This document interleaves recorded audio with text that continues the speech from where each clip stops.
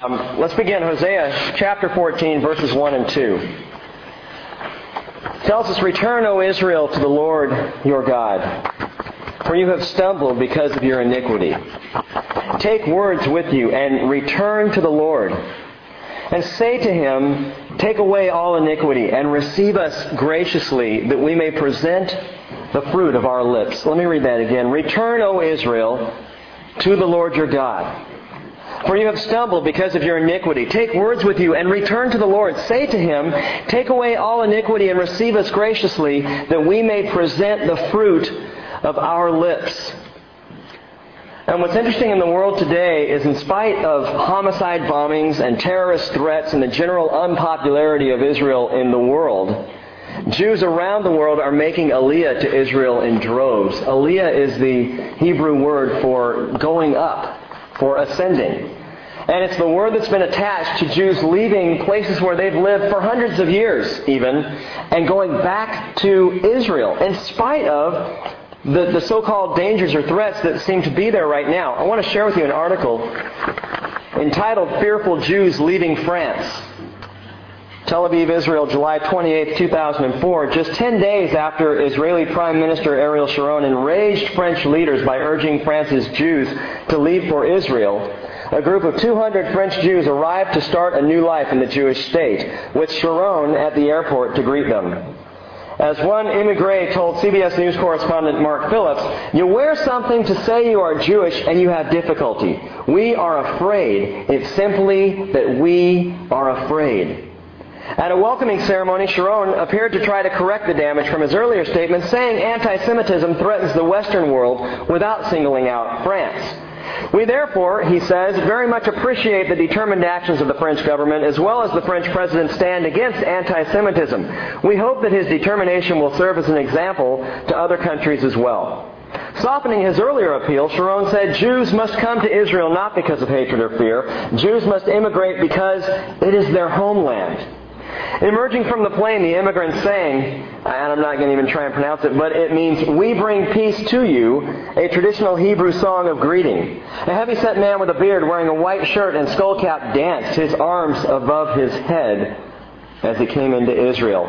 Carol Ben Guigi, close, 41, carrying a dog under her arm, said, "In 5 or 10 years, all the Jews of France will be in Israel because of anti-Semitism."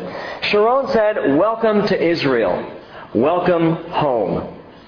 Also at the airport to greet the immigrants were opposition Labor Party leader Shimon Peres and Israel's two chief rabbis. The group included 50 children and 55 university students, according to the Jewish agency, the body that deals with immigration to Israel. In a July 18th speech to visiting Jewish American leaders, Sharon told them that France was host to the wildest anti-Semitism. "If I have to advocate to our brothers in France, I will tell them one thing," he said, "move to Israel as soon as possible." The French Foreign Ministry quickly issued a terse statement calling the remarks unacceptable and demanding an explanation. The next day, French President Jacques Chirac called on the Israeli Prime Minister to explain his remarks and said that until he does, Sharon would not be welcome in France. Who is? I'm sorry. Did I say that out loud? Israeli media later reported that Chirac sent a message to Israeli President Moshe Katsav saying he now considered the incident closed, and Chirac's office could not confirm the reports. Now listen to this. About half those who arrived on Wednesday's flight from Paris came under an Israeli government program initiated a year ago bringing French Jewish groups to Israel. And by the way, it's happening all over the world, not just from France. The other newcomers also started planning to immigrate long before Sharon's speech last week, immigration ministry officials say. France is widely viewed in Israel as biased in favor of the Palestinians. The French Jewish community, at 600,000, the third largest in the world, tends to be strongly pro-Israel, creating friction with a Muslim population in France of, get this, almost 5 million. The latest French Interior Ministry figures show 510 anti-Jewish acts or threats in the first 6 months of 2004, compared to 593 for all of last year. While France has strengthened security at Jewish institutions and enacted tougher punishments for people convicted of such crimes, a sense of uneasiness and betrayal has some Jews questioning where they belong. According to the Israeli government, 7,024 immigrants have come from France alone since 2000. From a low of 1,160 in 2001 to a high of 2,385 in 2002. And in the first half of 2004, 647 French Jews have immigrated to Israel. I want to encourage you all to bend an ear toward Israel in the news. To keep listening. I've said this before, I've said it in the past, but as we continue on in Bible study and other things crop up and other things interest us, sometimes it's easy to forget. But keep your ears bent toward Jerusalem, toward Israel. Keep listening. And not just for curiosity's sake. Not just because, I wonder what's happening with the Jews now. I wonder if there was another bombing. I wonder what's going on there.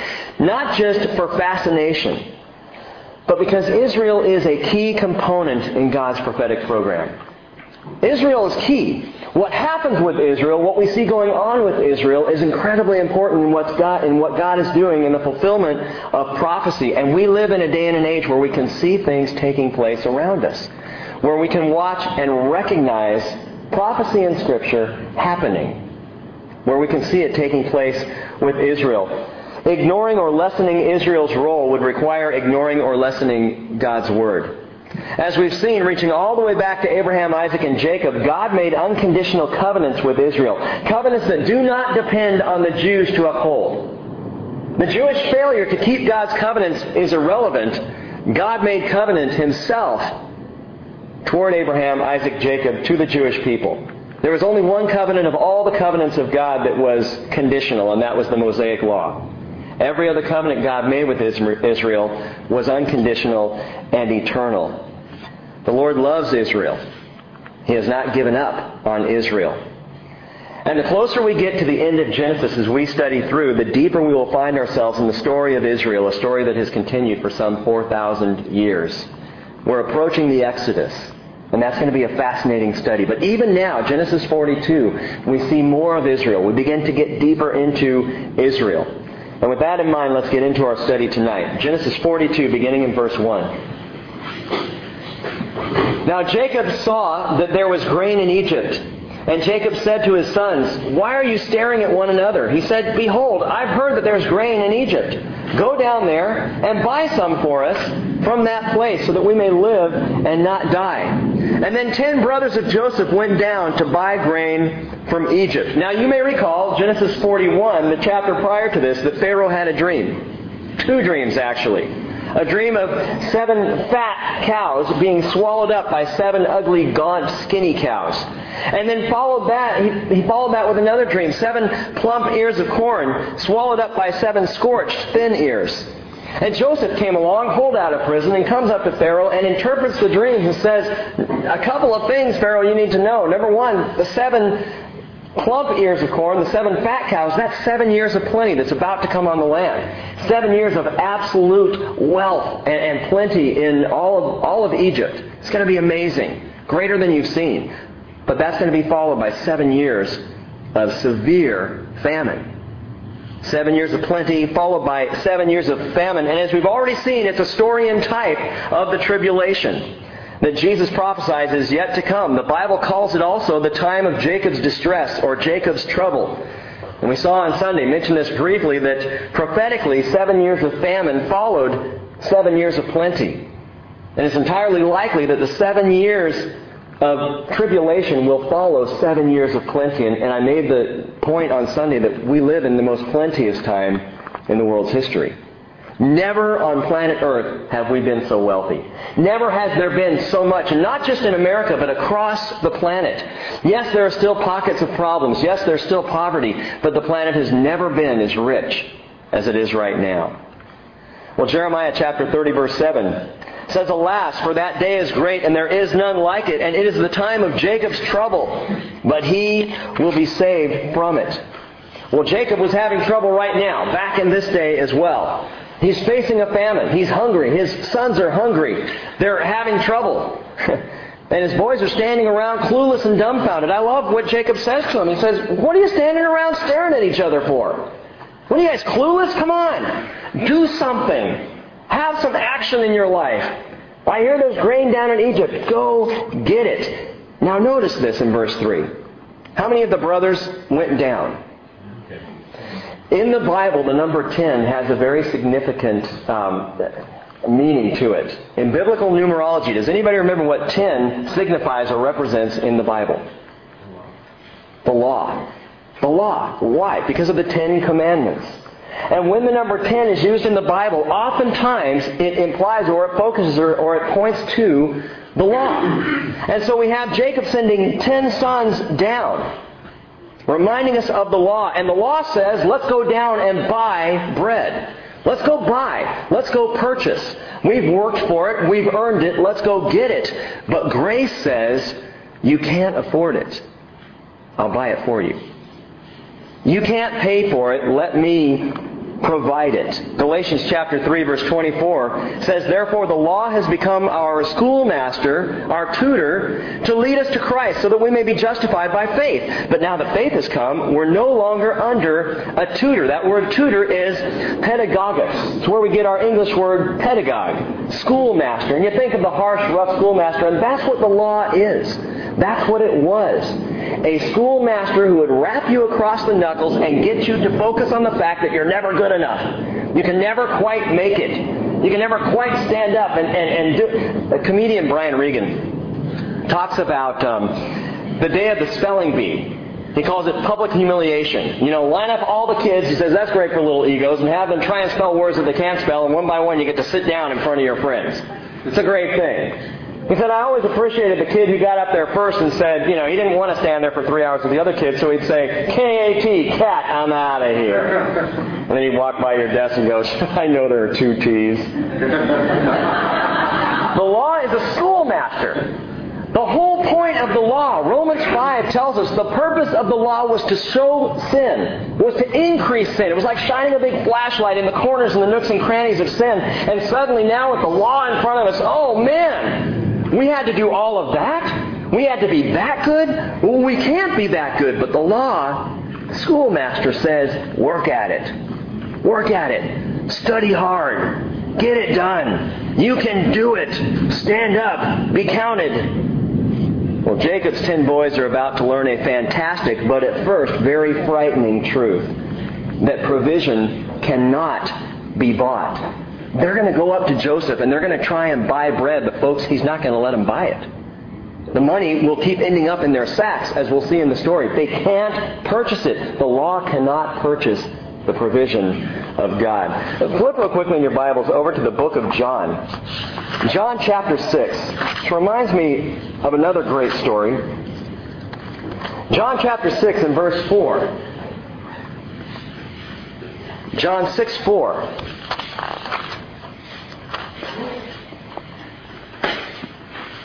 I'll begin reading that to you. You can catch up. Now the Passover, the feast of the Jews, was near. Therefore Jesus, lifting up his eyes and seeing that a large crowd was coming to him, said to Philip, where are we to buy bread so that these may eat? This he was saying to test him, for he himself knew what he was intending to do. Okay, that the teacher is now going to test the pupil. And Philip answered him, 200 denarii worth of bread is not sufficient for them, for everyone to receive a little. And one of his disciples, Andrew, Simon Peter's brother, said to him, well, there is a lad here who has 5 barley loaves and 2 fish, but what are these for so many people? Now get the scene in mind. There are thousands of people here. And Jesus, who, by the way, was a homeless man and didn't have anything to give, besides his teaching and his healing and his ministry, which was enough, more than enough. But Jesus stands up and says, you know, guys, these people look hungry. Let's give them something to eat. Let's get something for him. And Philip says, you realize how much that'll cost. And then Andrew comes up, and this is comical to me. Andrew says, we got some bread and fish. The guy's got a little sack lunch. And you can almost see, Andrew then begins to look out at the crowd. Oh, well, that's not good. And we don't have enough here, Jesus. Then Jesus says, have the people sit down. Now there was much grass in the place, verse 10. So the men sat down, in number about 5,000. Notice it's the men were numbered at 5,000, so that's not including women and children. This was a big crowd of people. And Jesus took the loaves, and having given thanks, he distributed to those who were seated. Likewise also of the fish, as much as they wanted. And when they were filled, he said to his disciples, gather up the leftover fragments so that nothing will be lost. They gathered them up and filled 12 baskets with fragments from the 5 barley loaves which were left over by those who had eaten. Therefore, when the people saw the sign which he had performed, they said, truly the prophet who has come into the world. And this big potluck, Jesus style, is not just about feeding the people. There's something much more important going on here than making sure that they're fed so they can continue to listen to the teaching. It is a teaching. The feeding of the 5,000 was in and of itself a teaching. Jesus was saying, look at this. We have a crowd of people here and you cannot afford to feed them. You cannot afford to provide for them. Let me show you what the Lord does. Not only can the Lord afford to provide, but He provides so much there's left over. And that's grace. That's God's grace in our lives. That there's always leftover with the Lord. He's teaching that it is not possible to purchase God's provision. You can't do it. Apostles, pull together your funds. What have we got? We've got 5 loaves and a couple of fish, and John's got a nickel. That's all we've got, Lord. Nothing here. All right, let me show you what God can do. You can't afford it. God can. Isaiah 55 verse 1 says, ho, everyone who thirsts, come to the waters. And you who have no money, come, buy and eat. What? You who have no money, come buy and eat. Come buy wine and milk without money and without cost. Why do you spend money for what is not bread, and your wages for what does not satisfy? Listen carefully to me, and eat what is good, and delight yourself in abundance. Incline your ear, and come, the Lord says, to me. What does this all mean? The law, the 10 sons, going down to buy bread in Egypt. The law desires to purchase salvation, to earn it, to work for it, to be good enough. But grace, the Lord, desires to provide salvation. So even though Jacob's sons go unwittingly to Joseph with money to buy provision, he will never take it. Neither will Jesus take your purchase, your money, or mine. One more thing, the provision of grain for Jacob's family during the famine cost Joseph dearly. It was paid for. It was paid for with Joseph's life. The fact that Joseph's life was lost, he was being brought up by his father. You know the story by now.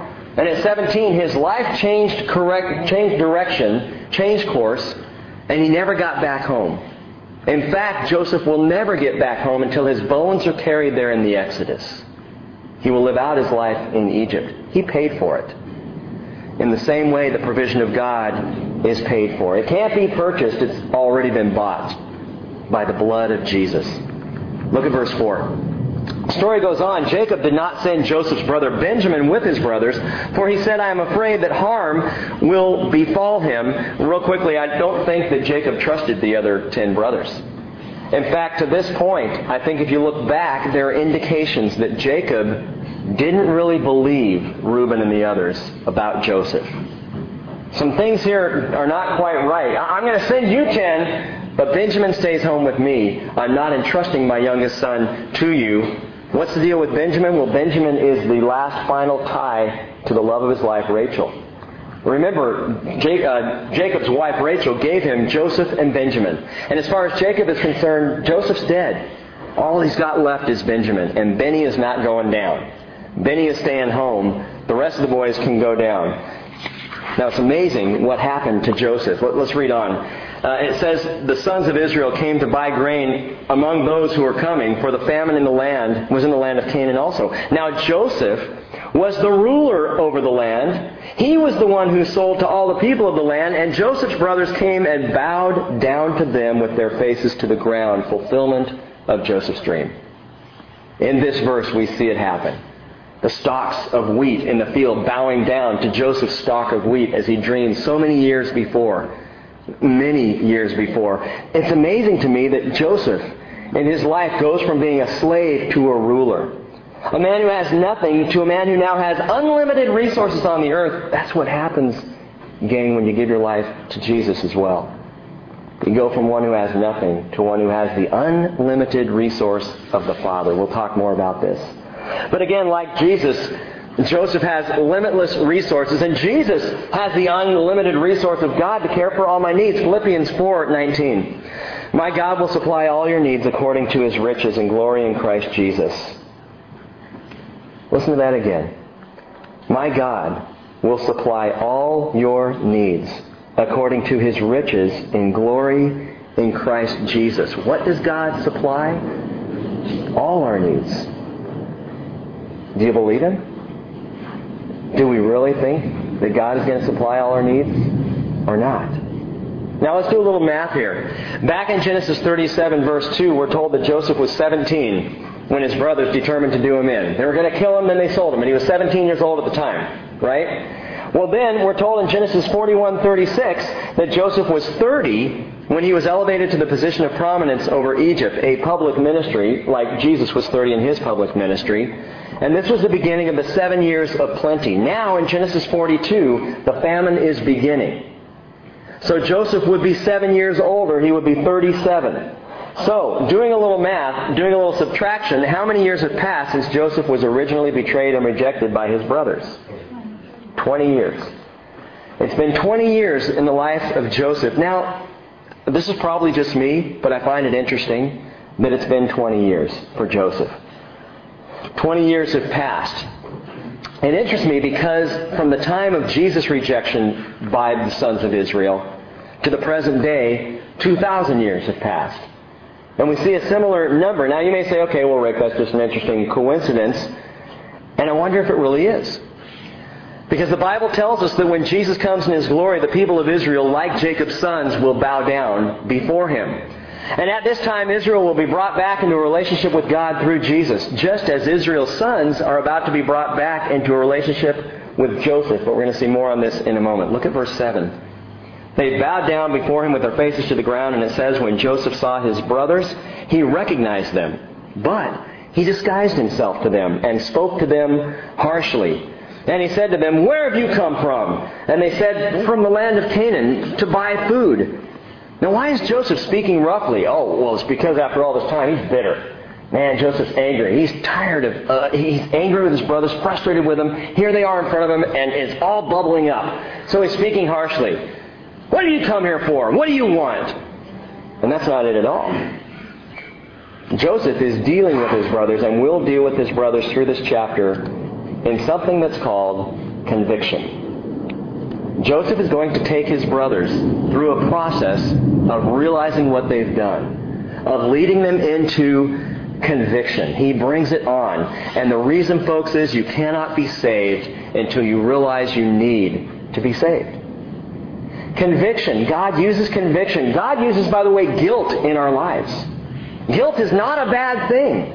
Though psychology would say, find ways to relieve yourself, to alleviate your guilt. God gave us guilt for a reason. To convict us. To stop us dead in our tracks and to turn us around. Folks, I continue to think, and as I read and study, to believe that God will do anything to save us.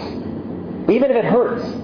Even if it's painful, even if it's difficult, God wants us home. And so He uses conviction. A couple of things that conviction does, by the way. Number one, conviction removes calluses.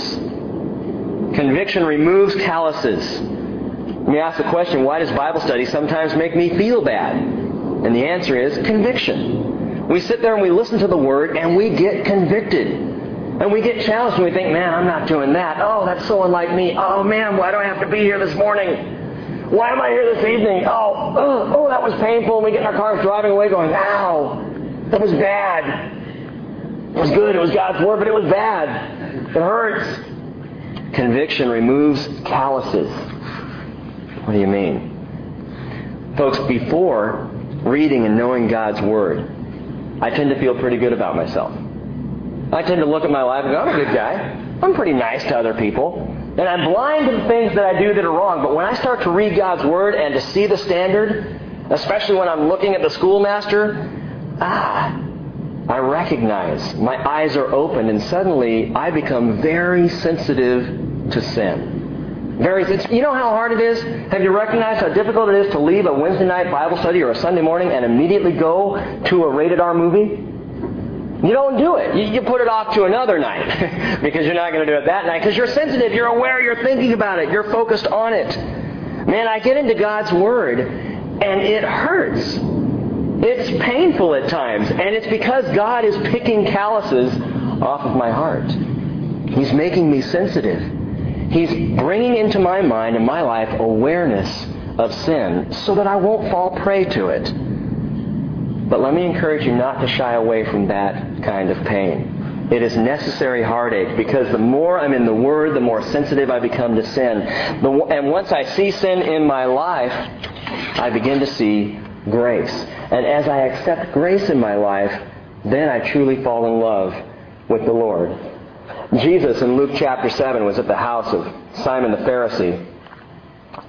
And as he sat down to eat with Simon, Simon didn't treat him very well. Simon wasn't a very gracious host. Jesus sat down, and normally the host would at least provide water to wash your feet. But Simon provided none.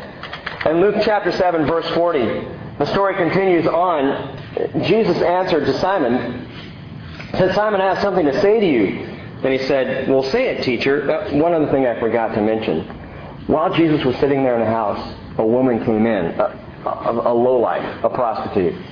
As she was weeping and began to allow her tears to wash all over Jesus' muddy feet. And then as his feet became wet with her weeping, she took her hair and began to wipe down his feet and to clean them up. And Simon is horrified. The religious stuffed shirt is sitting there going, oh, this is my house. And this guy obviously doesn't know what kind of person this is. I'm wondering how Simon knew what kind of person this was. But anyway, Jesus says, Simon, I have something to say to you. And he replied, say it, teacher. And Jesus said, a moneylender had two debtors, and one owed him 500 denarii and the other 50. And when they were unable to repay, he graciously forgave them both. So which of the men will love him more? And Simon said, I suppose the one who he forgave more. And Jesus said to him, you have judged correctly. And then turning to the woman, he said to Simon, do you see this woman? I entered your house, but you gave me no water for my feet. But she has wet my feet with her tears and wiped them with her hair. You gave me no kiss, but she, since I came in, has not ceased to kiss my feet. You didn't anoint my head with oil, but she anointed my feet with perfume. For this reason I say to you, her sins, which are many, have been forgiven. For she loved much.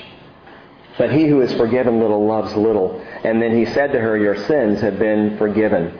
Those who were reclining at the table with him began to say to themselves, who is this man who even forgives sins? And he said to the woman, your faith has saved you. Go in peace. Again, Jesus gives us a living parable. He helps us to understand. Man, when I recognize sin, when I'm convicted of sin in my life, and then I see grace, it makes me love God all the more. It's the upside of conviction. Conviction removes calluses, but conviction also ripens compassion. It ripens compassion. The more convicted I am of my sin and the more I fall into grace, the more compassionate I become of other people and their sin. So if you ever feel squirmy while you're studying the Word, that's okay. It's a good thing. Squirminess is not bad. God will now use Joseph to convict and bring Israel's boys around. Now Joseph recognizes the brothers. Back in our story, Genesis 42, he recognizes them, but they don't recognize him. And they're not going to recognize him for a chapter or so. But it's interesting to note how Stephen describes this story in Acts chapter 7, verse 12. Stephen, in recounting the whole history, says, when Jacob heard that there was grain in Egypt, he sent our fathers there the first time. On the second visit, Joseph made himself known to his brothers, and Joseph's family was disclosed to Pharaoh. When did they recognize, when will they recognize who Joseph is? The second time, but not the first time. Just like Israel. Israel did not recognize Jesus the first time, but they will recognize him the second time. The second time around, they will see who he is. And this is a thing to notice in Israel's history. You'll see this a lot. It's a pattern. Israel has a tendency to reject the first time and accept the second time. You see it here with Joseph. His brothers rejected him and later will accept him. You see it in the life of Moses. Moses stands up and he wants to fight for his people, even to the point where he kills an Egyptian and he's rejected and driven out. And it's only the second time around when he's received as a liberator. Joshua. Joshua comes back with the other 11 spies, Joshua and Caleb, and they report to the people and say, we can take this land. But 10 of the spies said, no way. 10 likes the law. No way we can do it. No way, it's too hard, it's too much. And so the people rejected Caleb and Joshua until God brought him around the second time and they received him as their leader. David, first time he came out for God, he was rejected. You remember? It was in the valley of Elah. He went down there to check on his brothers who were supposed to be fighting for Israel against the Philistines. And he looks across the valley and here's this big, dumb giant named Goliath who's taunting Israel. And all of Israel is scared to death. And little David says, what are you scared of? Isn't God on our... last time I checked, God was fighting with us, right? God's on our side. And yet his brothers rejected him. But the second time, David is accepted, anointed as king. Well, Israel has a long history of rejecting their hero the first time and then receiving their hero, their liberator, their leader, and their king the second time, and they will do that with Jesus. But in the meantime, back to our story. Verse 8 tells us that Joseph had recognized his brothers, although they did not recognize him. Now, for now, they don't recognize him. He knows who they are. They don't know who he is. His true identity is hidden from Israel's sons. In the same way, Jesus' true identity is hidden from Israel's sons today. And this is an incredibly important truth, something to really grasp tonight. I told Cheryl this afternoon, tonight's one of those studies where when we actually get to the meat of it, either we're going to skip right across the top of it and completely miss it, or we're going to catch the depth. There is something phenomenal here, so listen for it. The true identity of Jesus remains hidden from Israel today. Hidden. They're blind to it. 2 Corinthians chapter 3, verse 15 says, to this day, whenever Moses is read, a veil lies over their heart. But whenever a person turns to the Lord, that veil is taken away. And as we've already seen in chapters 42 and 42 chapters of Genesis, we've seen pictures, types of Jesus, all over the place. As a matter of fact, after you study this much of Genesis, you almost have to put your Bible down, step back, and say, wait a minute, why can't they see it? Why can't present-day Jews see Jesus in their Old Testament? Why can't they read Isaiah 53 and see the crucifixion, or Psalm 2 and understand the crucifixion, or Psalm 22? How is it that they miss these scriptures and can't see their Messiah? We see it. It's obvious, clear. Jesus is here. Why don't they see? Because their eyes have been blinded. Because Jesus the Messiah is hidden from them. He recognizes them, but they don't recognize Him. Romans chapter 11, verse 25 says a partial hardening has happened to Israel. And I want you to understand this is God's doing. Partially. A hardening has happened to Israel. Gang, the children of Israel can't see, literally can't see that Jesus is their provider. Toughest people in the world to convert to Christianity are Jews. And there are many organizations out there that are trying very hard to do it. But it is not easy work. Because it's an uphill battle right now. There is a blindness on Israel. Why is that? Two reasons. Number one, the Jews made a decision. They had opportunity to accept Jesus, but they made a decision to reject their Savior. John 1:11 says, He came to His own, and those who were His own did not receive Him. The Bible's very clear about this. Jesus came first to Israel, then to the Gentiles. He said it two different times. In Matthew 10:6 and in Matthew 15:24, He said, I've come to the lost sheep of the house of Israel. He even says it to the point that when a Syrophoenician woman, a Gentile, comes to Him and asks for a healing for her daughter, He says, look, I've come to the lost sheep of the house of Israel. It is not right to take the children's bread and feed it to the dogs. And the Gentile woman said, yeah, but even the dogs have to eat the crumbs that fall from the table. In other words, I'll take anything you'll give me because I believe in you. And Jesus says, go, your daughter is well. You've got great faith. And He was impressed by her. But He made it very clear in His ministry. I came to Israel. I am here for Israel. They are my primary concern while I walk these 33 years on planet Earth. Israel first.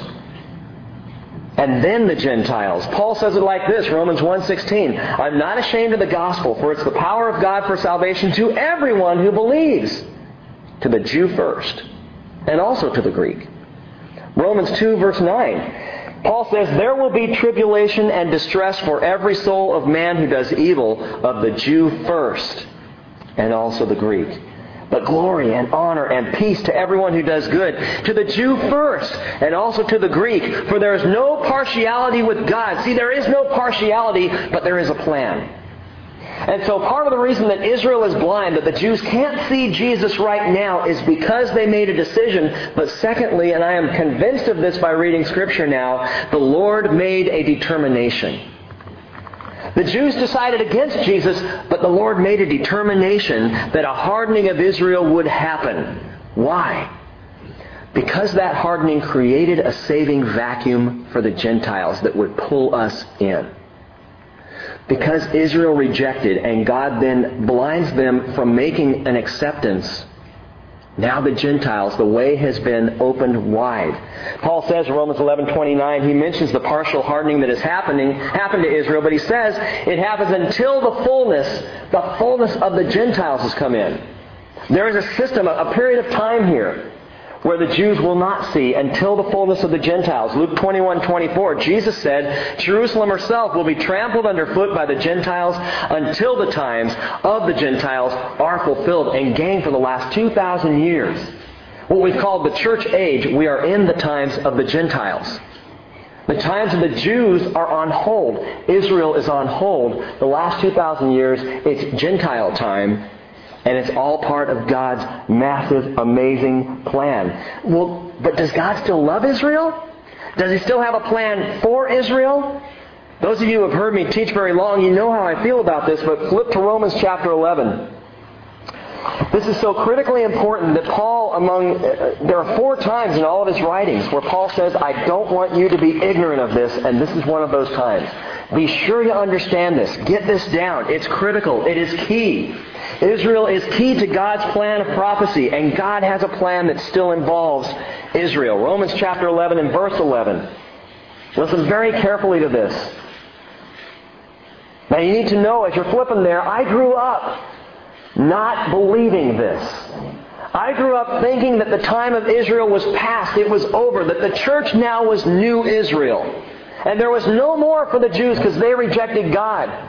And it wasn't until I started looking at the covenants that I understood, wow, God's covenants are unconditional. God promised these things would happen, regardless of how the Jews responded.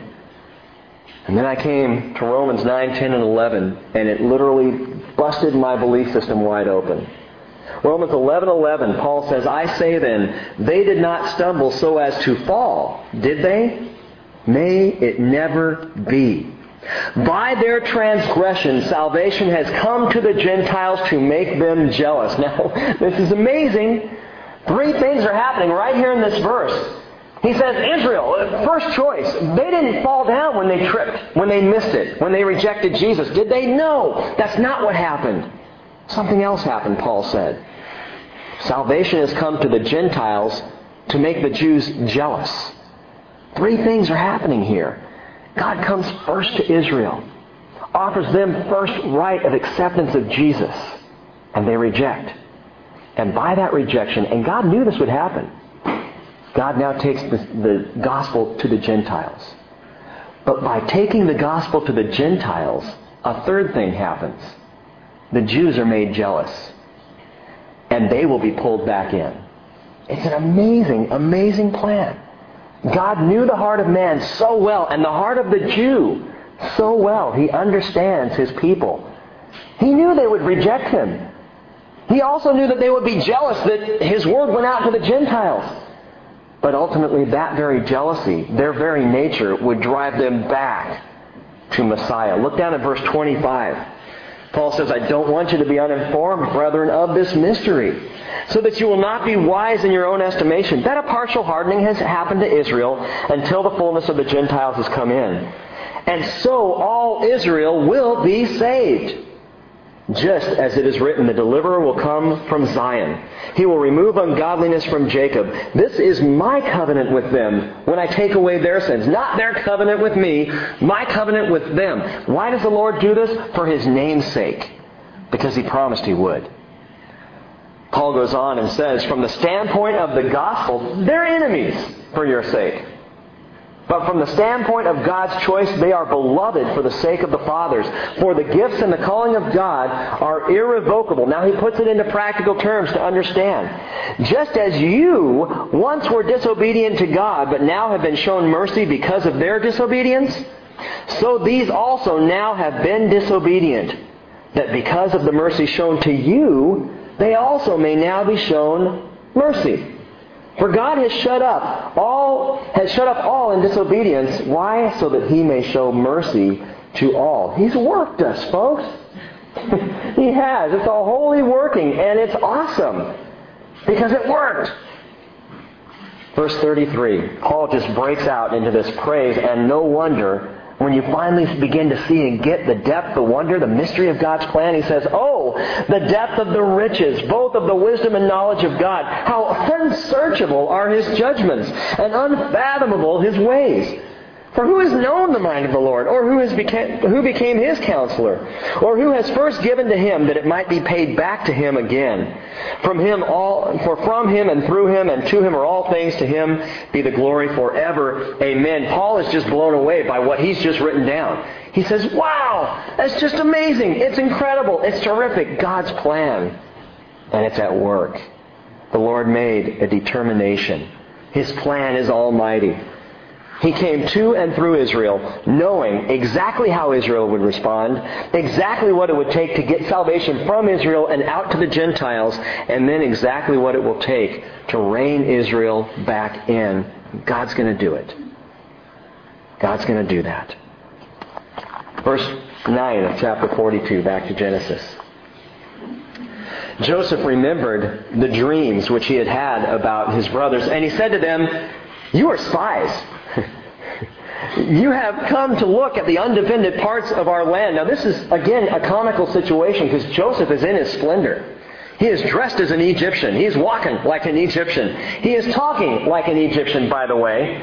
As we'll discover later in the chapter, he's using an interpreter, and he's speaking Egyptian, and the interpreter is speaking then Hebrew, and the Hebrew brothers are speaking Hebrew back to the Egyptian interpreter, which Joseph understands what they're saying, but he's playing a game here. He's working them over. He is convicting these boys, and they are scared to death. These 10 brothers. They're worried. They're freaking out. It goes on and says in verse 10, they said to him, "No, my lord, but your servants have come to buy food. We're all sons of one man, and we are honest men. Your servants are not spies." We are honest men? Really? Okay. Verse 12, "Yet he said to them, 'No, but you have come to look at the undefended parts of our land.' But they said," and they must not be able to understand this, because they're just little, the Hebrew family over here. They're pretty small. And this powerful ruler in Egypt is worried about them. So they're trying to get it. And they say, verse 13, "Your servants are 12 brothers in all, the sons of one man in the land of Canaan. And behold, the youngest is with our father today, and one is no longer alive." Really? And Joseph said to them, "It's as I said to you, you're spies. By this you will be tested. By the life of Pharaoh, you shall not go from this place unless your youngest brother comes here.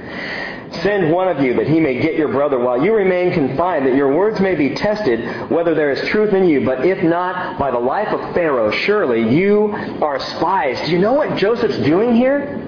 He is gleaning as much information about his family as he can, and his brothers are talking like parrots. They're so frightened, they're saying everything. First thing that comes to their mind, well, there were 12 of us brothers, now our youngest one's back there, and there's another brother who's dead now. But, he's back with our father. And what has Joseph learned? Benjamin's alive and safe at home. Jacob, Dad, is still alive and safe at home. Joseph's getting all the information that he needs, that he desires about his family. This is amazing intelligence on the part of Joseph as he plays him like this. And in the process, we ask the question, what is Joseph's interest in Benjamin? Because now he's saying, you guys, 9 of you are staying. 1's going back, and you're going to bring me your youngest brother. Why? Because Benjamin is the only full brother of Joseph. He's the only one who also was born of Rachel, his mother. Benjamin, little brother Benjamin, who he hasn't seen in years. I think about the way that I watch my kids and the way that Corey and Hayden play, older brother and little brother. And that would be a similar scenario there. And the older brother loves the little brother, and he wants to see him badly. So he wants to get Benjamin where he is. By the way, a little side note, and I think this is interesting. Paul, the Apostle Paul, was of the tribe of Benjamin. And Paul was also the apostle to the Gentiles. The apostle to the Gentiles. There's always a Benjamin aspect in Israel. There's always a little Benjamin. What do you mean? Well, if the first 10 sons are kind of a picture of the law and the blindness of Israel, Benjamin, he's a picture of those handful of Jews who have seen, who have accepted Jesus, who do love the Lord, who today are not really Jews, they're Christians. Christian Jews, Messianic Jews. Well, anyway, verse 17, just something to ponder there. So he put them all together in prison for 3 days. And there it is again, one of our references, 3 days. But this 3-day reference, I don't believe, reminds us of the resurrection. The third day resurrection. It's 3 days, and it's important. It's critical, and some of you may know where I'm going with this. We've talked about this before. This third day reference is not a parallel to the resurrection, but think about this. Consider this. The sons of Israel have been 3 days in captivity. He puts them in captivity for 3 days. And Israel today has been in captivity for 3 days. The last time that Israel was a unified nation under the reign of Solomon was 1000 BC. It was 3,000 years ago.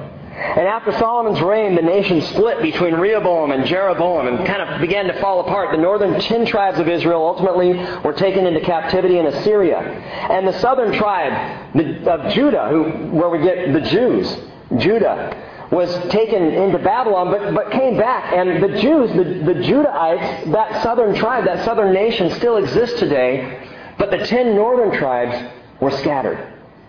And Jewish scholars today would say they don't even exist anymore.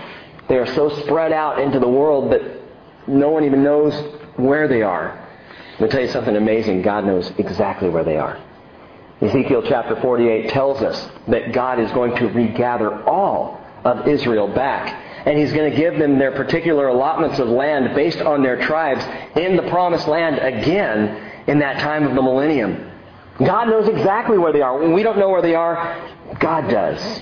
Revelation also refers to this as well. But for 3,000 years, the 10 tribes have been scattered, locked up, if you will, in obscurity, up to the present day. Now, Peter says in 2 Peter 3:8, don't let this one fact escape your notice, beloved, that with the Lord 1 day is like 1,000 years, and 1,000 years is like 1 day.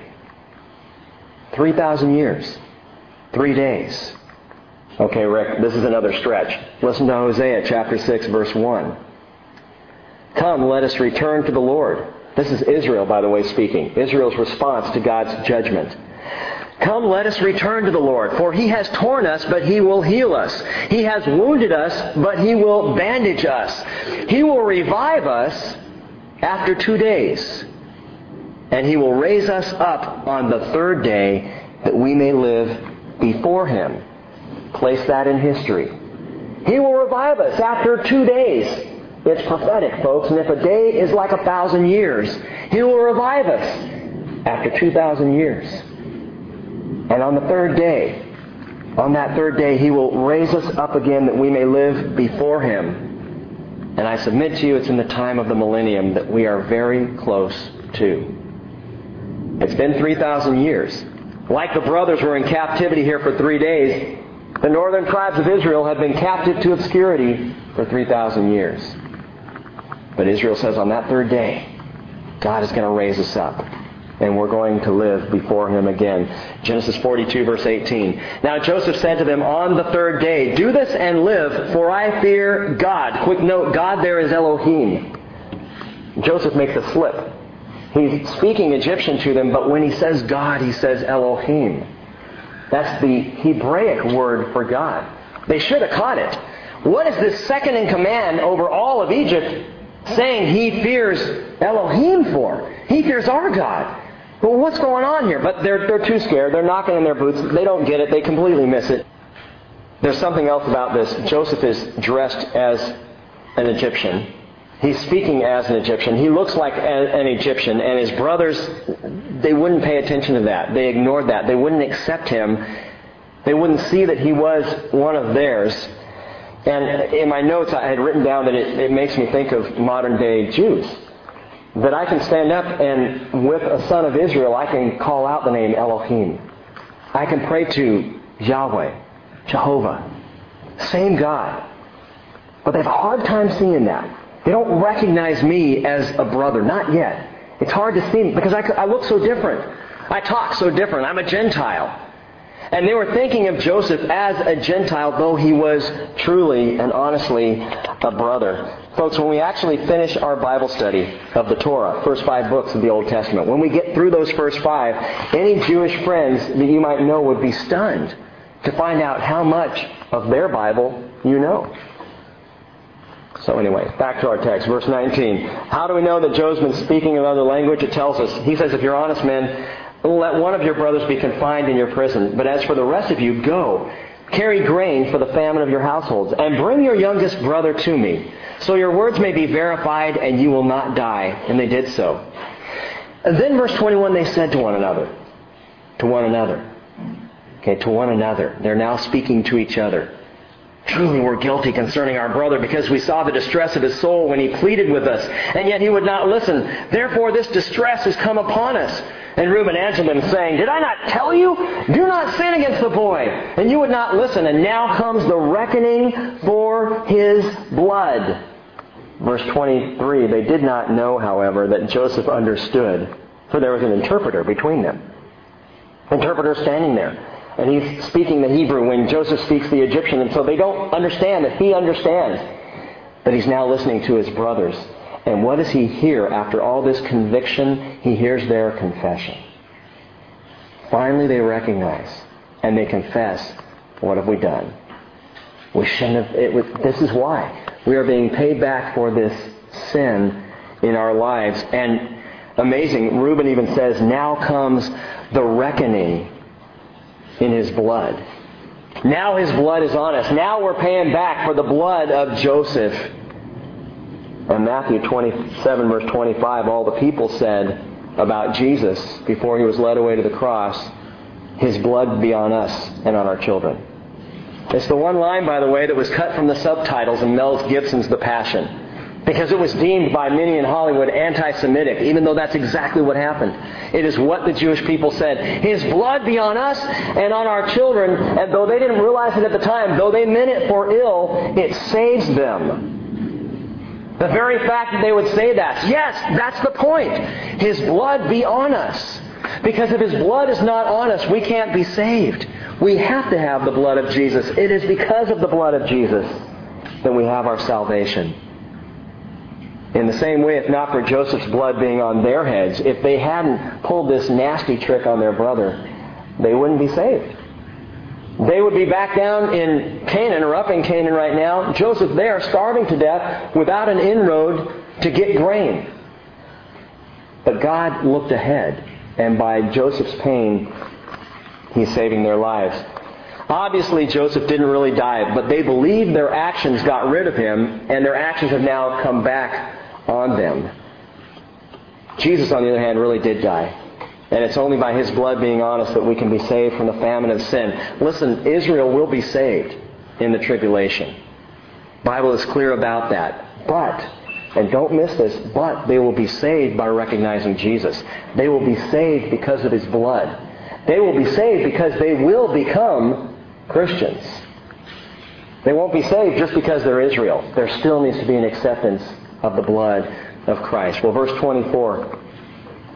And we see the great love of Joseph for his brothers. He turned away from them and he wept. He turned and he wept. His weeping over his brothers is moving. Clearly he loves them dearly. But no one loves Israel the way the Father and Jesus do. By the way, Jesus wept over His brothers too. Matthew 23:37, Jesus said, Jerusalem, Jerusalem, who kills the prophets and stones those who are sent to her. How often I have wanted to gather your children together the way a hen gathers her chicks under her wings, and you were unwilling. Behold, your house is being left to you desolate. For I say to you, from now on you will not see me again until you say, blessed is he who comes in the name of the Lord. The last part of verse 24, Joseph returned to them and spoke to them. And he took Simeon from them and bound him before their eyes. Why Simeon? Why out of the 10 brothers does Simeon get picked to stay behind while the other 9 go home? And I thought about this all week, and my most biblical and literate answer I can give you is I have no idea. But there's a fascinating picture here anyway. Something about present-day Israel again, because Simeon means hearing. Simeon means hearing. And so their hearing is bound while they head back to the Promised Land. I was talking to Jim right before we started. The hearing of Israel is bound. There is a mass return, Aliyah, back to Israel happening today, but the hearing is still bound. They still don't get it. They are very secular in thought as they're returning to Israel, to the homeland, to our people, but not yet to their God. They still miss that point. They don't hear a thing regarding Jesus. Not yet. They're back in the land, but they don't understand. Matthew chapter 13, I'll read this to you quickly. In verse 10, Matthew 13:10, Jesus' disciples came and they said to him, why do you speak in parables? And Jesus answered them, and he said, to you it has been granted to know the mysteries of the kingdom of heaven, but to them it has not been granted, listen folks, by extension. And the reason we see so much Jesus all over the Bible is because to you it has been granted to know the mysteries. It has been revealed. The Holy Spirit in your life, in your heart, shows you, teaches you, reveals things to you that literally someone outside of Jesus reads the same words and says, I don't get it. It makes no sense. Jesus goes on and says, for whoever has, to him more shall be given, and he will have an abundance. But whoever does not have, even what he has shall be taken away from him. What's he talking about here? I believe the Spirit. Whoever has the Spirit will receive an abundance, will understand so much more. But whoever does not have, even what he has, his very life, will be taken from him. And Jesus says, therefore, I speak to them in parables, because while seeing they do not see, and while hearing they do not hear, nor do they understand. In their case, the prophecy of Isaiah is being fulfilled, which says, you will keep on hearing, but will not understand. You will keep on seeing, but will not perceive. For the heart of this people has become dull, and with their ears they scarcely hear. And they have closed their eyes, otherwise they would see with their eyes, and hear with their ears, and understand with their heart, and I would heal them. The prophecy is being fulfilled. God knew ahead of time that Israel would have a hardened heart, that Israel would not be able to hear, that even as they returned to the Promised Land, their hearing would be bound. As Simeon is bound while the rest of the brothers go home. By the way, it's a great gift, an amazing gift to be able to hear the word of the Lord. Don't miss that. You know, as you leave here tonight, if you've heard anything that clicks, that makes sense to you, would you take a moment and just praise God and thank Him for giving you hearing? Because He didn't have to. But to you, He has revealed the great mysteries. John 20:29, blessed are those who believe and have not seen. And you believe even though you have not seen. And that is a great gift. Genesis 42:25. Then Joseph gave orders to fill their bags with grain and to restore every man's money in his sack. There it is. He's putting the money back. And to give them provisions for the journey. And thus it was done for them. So they loaded their donkeys with their grain and departed from there. As one of them opened his sack to give his donkey fodder at the lodging place, he saw his money. And behold, it was in the mouth of the sack. And then he said to his brothers, my money's been returned. And behold, it's even in my sack. And their hearts sank. And they turned trembling to one another, saying, what is this that God has done to us? Now listen to this. Oftentimes, when someone becomes a Christian, that's exactly how they respond to grace. In the same way. They look in their sack and the money's been given back, and that which they thought they had bought by believing in Jesus, by being baptized, I've made a great move in my life and I'm a Christian now, and suddenly grace begins to be a really frightening thing. I can't pay for it, but I want to pay for it.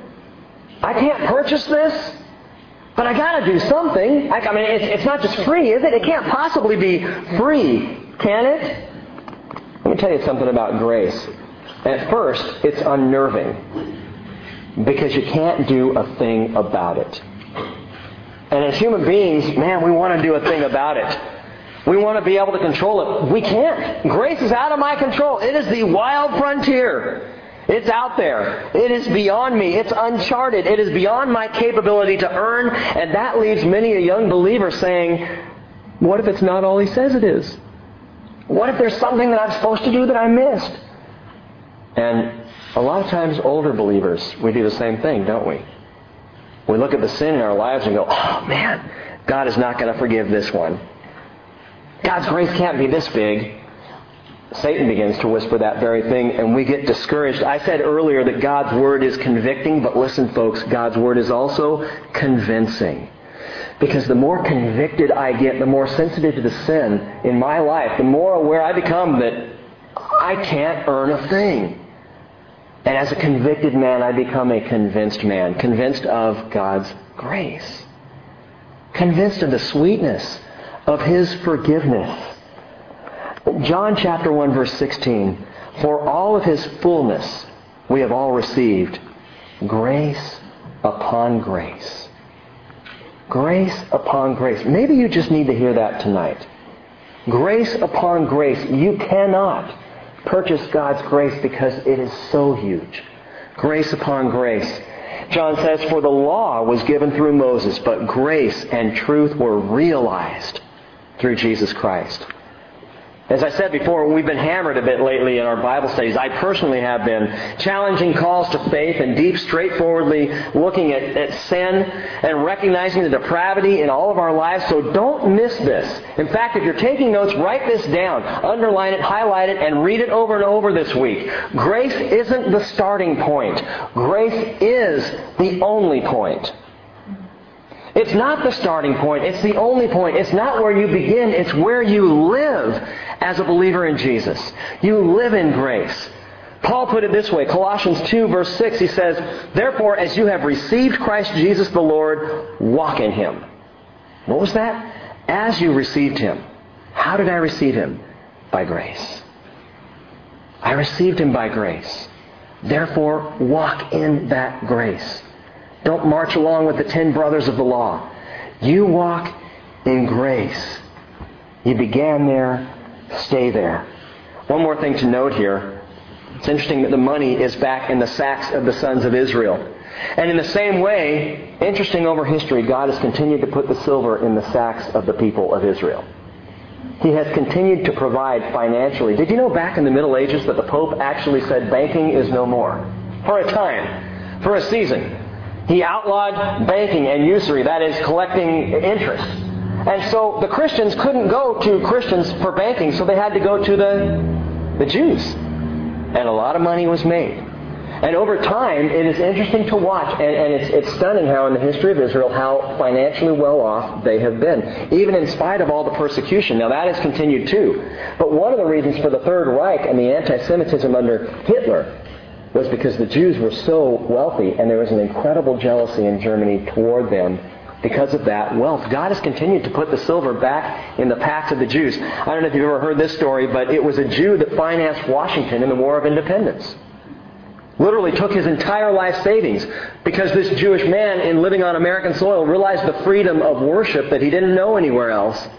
And so he bankrolled Washington's army in the War of Independence, and in turn, on the dollar bill, if you'll flip it over and look at the back side, if anyone has a dollar, you can do this even right now, there are 13 stars in the shape of the Star of David. And those 13 stars do not speak of the 13 colonies. They speak of the 13 sons of Israel. I thought there were 12 sons. Yeah, but Joseph had 2, Ephraim and Manasseh. When you add them into the picture, you've got 13 sons.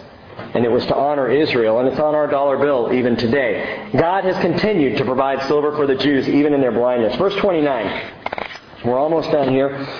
When they came to their father Jacob in the land of Canaan, they told him all that had happened to them, saying, "The man, the Lord of the land, spoke harshly with us," whiners, "and took us for spies of the country. But we said to him, 'We're honest men, we're not spies.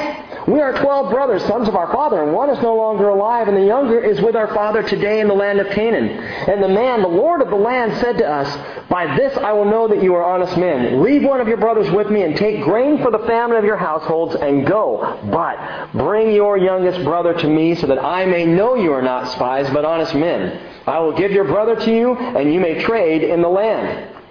Now it came about as they were emptying their sacks, that behold, every man's bundle of money was in his sack. Joseph would not take their money, even though he gave them great provision. And when they and their father saw their bundles of money, they were dismayed. Their father Jacob said to them," now listen to Jacob. He's still not there. He still hasn't quite arrived as a man of faith. Jacob says, "You have bereaved me of my children. Joseph is no more. Now Simeon is no more. And you would take Benjamin? All these things are against me. I'm a victim. It's all against me." I read this verse, and the first thing that popped into my mind was, Jacob, where's your faith? Jacob, who dreamed and saw the ladder going up to heaven, with the angels ascending and descending. Jacob, who spoke with God. Jacob, who had this awesome, amazing connection. Joseph, his son, who never spoke to God but has amazing faith. Blessed is he who believes but has not seen. And here's Jacob, who has seen but he does not believe, and he has this victim mentality. And you might make note of this, folks. Victim mentality is the opposite of faith. If I'm a victim, I don't believe. If I, like Jacob, say, the whole world is against me, everything's against me, it never goes right for me, oh, woe is me, then you are living outside of faith. Paul says, Romans 8:31, if God is for us, who's against us?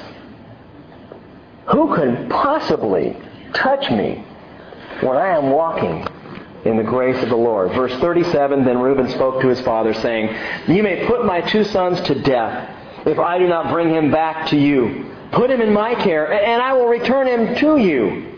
But Jacob said, "My son shall not go down with you, for his brother is dead, and he alone is left. If harm should befall him on the journey you are taking, then you will bring my gray hair to Sheol, down to Sheol, in sorrow."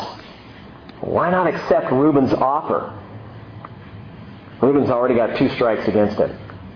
Reuben was in charge when Joseph was supposedly lost, killed. Reuben slept with his father's maid, Rachel's maid actually, after Rachel's death. 2 big strikes against him. The trust factor ain't there. Jacob looks at Reuben and says, "No way I'm going to trust you. No way I'm going to believe you." Interestingly, in the next chapter, he will trust another son. A son who begins to make a turn, who begins to come on the rise among the children of Jacob, a son named Judah, through whom we get the line of Jesus. Well, it's an intriguing story. There are more twists to come. We're going to stop here for tonight. I wanted to go on, but obviously we can't do that. But folks, let me leave you with this. For all that we've studied tonight, for God's relationship with Israel, we see this dramatic picture of the law versus grace. And as we study Israel, we're going to go further and further into the law. You're going to see how the law works itself out in these people's lives and how devastating the law really is if you choose to live that way. And so I encourage you to learn to live by grace. That grace isn't the starting point. Grace is the only point for believers in Jesus.